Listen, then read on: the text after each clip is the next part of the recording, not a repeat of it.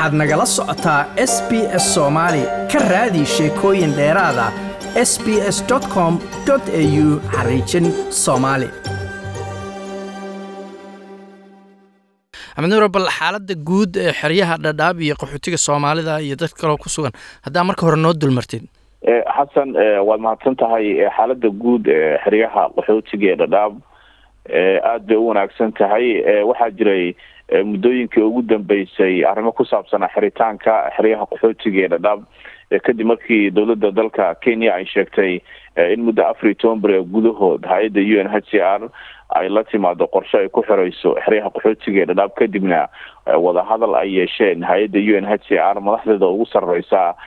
sida madaxa ugu sarreeya dunida oo kale Filippo Grandi iyo madaxweynaha dalkan Kenya Uhuru Kenyatta isla markaana laga wada hadlay arrimaha qaxootiga ugu dambeyntii war-saxaafadeed labada dhinac markaasi wada hadalkooda ka soo baxay ayaa waxay ku sheegeen in bisha June ama bisha lixaad ee soo socotay sanadka 2022 la xirayo xeryaha qaxootiga dhadhaab inta ka horeysana la wadayo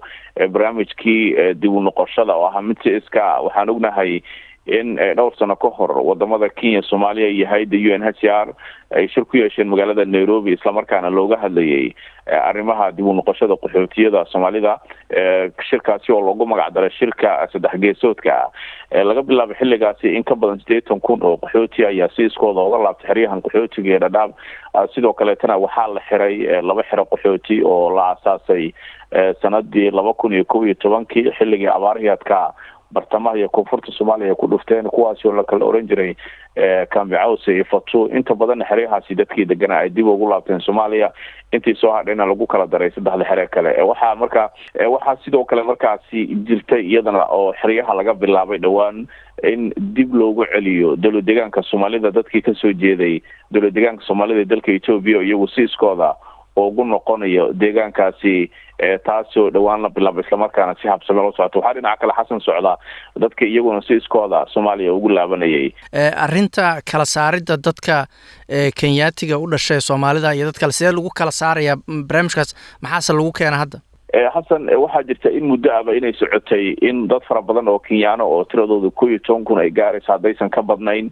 in xilliyadii abaaraha ay ka jireen deegaankan isla markaana la aasaasayay xeryaha qaxootiga dhadhaab ay qaab qaxootinimo ay isu diiwaangeliyeen kuwaasi oo saameyn ku yeelatay inay helaan sharciga dalkan Kenya ee kibaandhaha loo yaqaano marka siyaasiyiinta gobolkan waqooyi bari gaar ahaan ismaamulka Garissa oo xildhibaanada ugu horeeyaan gaar ahaan xildhibaanada laga soo doortay labada deegaan ee dhadhaab iyo Faafi oo halkay ku yaalaan xeryaha qaxootiga dhadhaab ayaa waxay muddo dhowr sano ay wadeen dadaal ku saabsan sidii dadka Kenyaanka looga saari lahaa furaha qaxootinimada maadaama ay ku adkaatay inay helaan sharciga dalkan Kenya saaka waxaa ka bilaabanaya xerada qaxootiga dhagaxley barnaamij lagu tiro koobayo dadka qaxootiga barnaamijkaasi oo ah mid lagu kala saarayo dadka deegaanka iyo sidoo kale dadka qaxootiga tusaale ahaan dadka Kenyaanka ee furaha qaxootiga galay si looga saaro sidoo kale tana kuwa qaxootiga ee galay furaha Kenyaanka si looga saaro sidoo kale tana loo ogaado tirada guud ee dhabta ah ee xilligan ku nool xeryaha qaxootiga marka barnaamijkan arrintaasi ayaa looga golleeyahay xasan waa gartay dadka aad tiri 80,000 bay gaarayaan oo Soomaaliya dib ugu noqdeen ma qorshe iskood iyagu ay u go'aansadeen buu ahaa mise mid qaramada midoobay iyo dawladaha Kenya iyo Soomaaliya oo kale ay qayb ka ahaayeen oo qarash lagu siinayay buu ahaa dadkaasi 80,000 ku dhow ama ka badan ay ku laabtay Soomaaliya waa kuwa markaasi iyagu si iskooda u laabtay balse hay'adda qaramada midoobay oo qaabilsan arrimaha qaxootiga UNHCR ayaa dhaqaale ku kabaysa marka ay ka baxayaan xeryaha qaxootiga dhadhaab sidoo kale marka ay Soomaaliya ku laabtaan iyadoo sidoo kale dhaqaalaha lagu kabayaa iyadoo loo sameeyo shaqo abuur waxa loo yaqaan livelihoodka marka kaalmo helayaan markii tusaale ay ka baxayaan garoonka diyaaradaha dhadhaab oo kale kaalmo la siinaya Soomaaliya gaar ahaan goobaha ay ku socdeen markay tagaan kaalmo la siin waxa sidoo kale la siinaya kaar ay lacag ku jirto oo markaasi isku loogu magac daray kaarkaasi oo hay'adda WFP ay siinayso muddo dhowr biloodana ay ku qaadanayaan raashin iyo waliba waxyaabaha kale markaasi ay u baahan yihiin marka waxaa la oran karaa waa dad la kabayo bixitaankooda iyo waliba markii ay tagaan halkii ay ku socdeen waa gartay Axmed Nuurow COVID-19 ka hadda sanad iyo barba caalamku uu la daalaa dhacaya sidee u saameeyay qaxootiga xeryahaasi ku jira xasan sida markaas la wada socdaba bilowgii bishii saddexaad ee sanadii 2020 ayaa kiiskii ugu horreeyay xanuunka COVID-19 lagu arkay dalkan Kenya laga soo bilaabo xilligaasi ilaa xilligan saameyn fara badan buu COVID-19 ku yeeshay dadka ku jira xeryahan qaxootiga ee Dadaab tusaale ahaan hay'adaha samafalka ee ka howlgala xeryaha qaxootiga ee Dadaab Isniin ilaa Jimco subax kasta waxay tagi jireen xafiisyada marka maadaama ay xafiisyada tagi jireen isla markaana adeegyo kala duwan dadka qaxootiga ay siin jireen taasi ayaa marka waxay keentay in hay'adihii aysan markaasi meesha aysan tegin ama xeryaha aysan toos u tagin hay'aduhu waxay degan yihiin Dadaab oo markaasi dhowr kiiloomitir u jirta xero kasto marka taas adkaysay in hay'adaha sidii hore ay ku wadaan walow maalmihii ugu dambeysay ay dib u bilaabeen sidii horena u shaqeyn jireen sidoo kale waxaa jiray dad fara badan oo markaasi iyaguna adeegyadaasi ku tiirsanaa oo subax kasta tegi jira xafiisyada hay'adaha waxaa kaloo saameyn fara badan uu ku yeeshay dhanka dib u dejinta waxaa jirta qaxooti sanad kasta dib u dejin ka heli jiray wadamadaasi hormaray ama wadamada reer galbeedka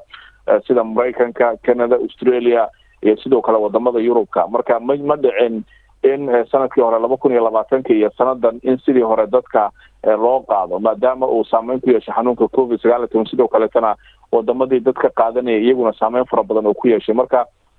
sidoo kale dhanka nolosha saameyn fara badan buu ku yeeshay tusaale qaxootiga bil kadib baa raashin la siin jiray COVID-19 wuxuu keenay 2 bilood kadib in la siiyo iyadoo markaasi la fiirinayo lana eegayo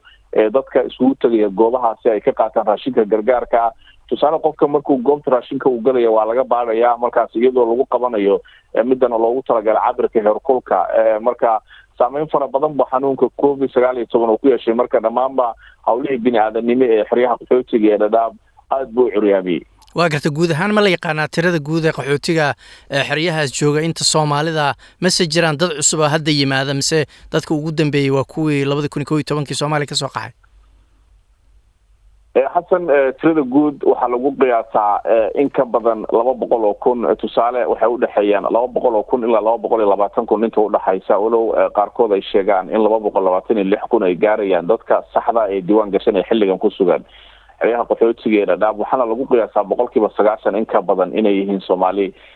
isla markaana dadka kale ay ka soo jeedaan wadamada Geeska Afrika iyo wadamo kale oo Afrikaan sida Ethiopia Uganda, Rwanda, Burundi iyo Congo iyo waliba sidoo kale wadamo kale sida Sudan iyo South Sudan oo kale marka balse sidaan sheegay 90% in ka badan waa Soomaali waxa jira qaxooti ka faa'iideystay barnaamijkan dib u noqoshada si iska ee Soomaaliya ugu laabtay sanadihii ugu dambeeyay dadkii qaar kamid ah dib ugu soo laabtay xeryaha qaxootiga ee Dadaab iyagoo ku andacoonaya arrimaha dhanka ammaanka oo ay sheegeen goobaha ay ku laabteen in ay markaasi ay ku sugan yihiin al-shabaab taasina ay u suuroobi weysay in ay markaasi ay ku noolaadaan sidoo kale tana qaarkood ayaa sheegay in nolol adag ay halkaasi ay ku haysato maadaama ay markaasi ay jiraan abaaro ka jira waalidiinta qaarkood waxay ku doodayaan maadaama caruur ama dhalinyaro ay la tageen halkaasi in kooxaha jirka halkaasi ka jira ay saameyn caruurtooda ay ku yeelatay tusaale ahaan oo kale qaab xoog oo kale u isticmaalayaan marka arrimahaasi oo dhan ba ay inta badan ay ku doodayaan walina waxay ku sugan yihiin xeryaha qaxootiga ee Dadaab waxaa kaloo jira iyaguna qaxooti markii ugu horeysay yimid xeryaha oo iyaguna ku sheegaya in dhibaatooyinkaasi dadkaasi ay sheegeen oo kale ay ka soo barakaceen inta badanna dadkan goobaha ay ka imaanayaan waxaa u badan gobolka Jubbada Dhexe oo inta badan aan ognahay markaas xaaladiisa oo dadkan cusub iyagu waxay ku sheegeen isla sidii oo kuwa kale in dhibaatooyin fara badan in beerihii ay haysteen kooxahan xagjirka sida al-shabaab oo kale ay ka qaateen inta hanti fara badan ay haysteen ay ka qaateen sidoo kalena waxay sheegahayaan in xoolo ay haysteen qaab xoog ay uga qaadanayaan xoogan xagjirka sida al-shabaab oo kale marka dhibaatooyinkaasi ayaa inta badan ay leeyihiin waa nooga soo carray deegaamadaasi inta badanna waxay markaas caawitaan ay ka helaan hay'adda UNHCR sidoo kale tana kaalmo waxda arrimaha qaxootiga ee dalkan Kenya ayaa iyadana caawiso iyadoo dhanka arrimaha bini'aadanimada la eegayo marka xaaladda guud ee xeryaha qaxootiga ee Dadaab waa mid aad u wanaagsan marka laga tago dhanka nolosha iyo saameyn fara badan oo hay'adaha samafalka dhaqaalaha ay ka heli jireen wadamada horaan ay dhaqaalaha ka heli jireen oo sidii hore aan looga helin marka xaaladdu waa saa xasan waa gartay marka ugu dambeynta Axmed Nuurow adoo aad u mahadsan dadka hadda jooga ee qaxootiga xeryahaas ku nool matalan Soomaalida markaad la hadashid ama wareysatid ma dad rajeynaya in dalkii iyo goobihii ay ka yimaadeen nabadu ka dhacdo mise waa dad sugaya hadda in caalamku mar kale dib u furo arrimihii dib u dejinta oo wali dibadda inay u dhoofaan oo hanqal taagaya xasan inta badan dadka qaxootiga qaarkood baa 30 sano degan, qaar baa 1991 ka imaaday, carruurtii ku dhalatay xeryaha iyagii baa wax ku dhalay. dadka qaxootiga inta badan dowladda dalkan Kenya aad bay ugu mahadceliyaan, waxayna ku celceliyaan inuu yahay hoygoodii amaba gurigoodii labaad, maadaama muddo intaasi dheer dalkan Kenya ay ku noolaayeen. midda xaqiiqada la keenay karan waxay tahay dowladda dalkan Kenya muddo 30 sano ka badan bay hoy siisay, isla markaana dadkan xeryahan qaxootiga Dadaab si nabadgelyo ay ku nool yihiin. sidoo kale dadka kale iyaguna Soomaalida ee degan deegaankan Dadaab si wanaagsan bay u wada nool yihiin. marka hadalhaynta ugu badan dadka waa arrintan ku saabsan xiritaanka xeryaha qaxootiga ee Dadaab. inta badan dadka qaxootiga dowladda dalkan Kenya waxay ka codsadaan in maadaama wali Soomaaliya aan la isku haleyn karin xaaladeeda dhanka nabadgelyada in loo kaadiyo, isla markaana aan lagu degdegin in la xiro xeryahan qaxootiga ee Dadaab. inta badan sidoo kale dadka rajada ugu badan ay lahaayeen waxay tahay in wadan saddexaad ay dib u dejin ka helaan. waxaan ognahay qaxootiga ugu badan Dadaab waxaa ka qaadan jiray dalka Mareykanka tan iyo intii uu maamulka qabtay madaxweynihii hore dalka Mareykanka Donald Trump. hoos bay u dhacday arrintaasi isagoo wadamo badan oo Soomaaliya ay ka mid tahay dadkii kasoo jeeday uu hakiyay, balse Biden markii dhawaan uu sheegay in ka badan 60,000 oo qaxootiga in la qaadanayo, rajo fara badan bay taasi dadka ay gelisay. waxaa sidoo kale dhawaan UNHCR waxay ugu baaqday wadamada qaata dadka dib u dejinta in ay sare u qaadaan tiradii ay qaadi jireen. waxay sheegeen sanadii 2020 inay hoos u dhacdo arrintaasi. marka dadka rajada badan ay muujinayaan xasan waxay tahay in wadan saddexaad ay dib u dejin ka helaan, halka qaarkoodna ay dowladda dalkan Kenya ay ka codsanayaan in xeryaha sii joogaan xilli markaasi ay sheegeen in xasiloonida Soomaaliya wali aysan ahayn mid la isku haleyn karo. like us la wadaag wax ka dheh lana soco barta Facebook ee SBS Somali.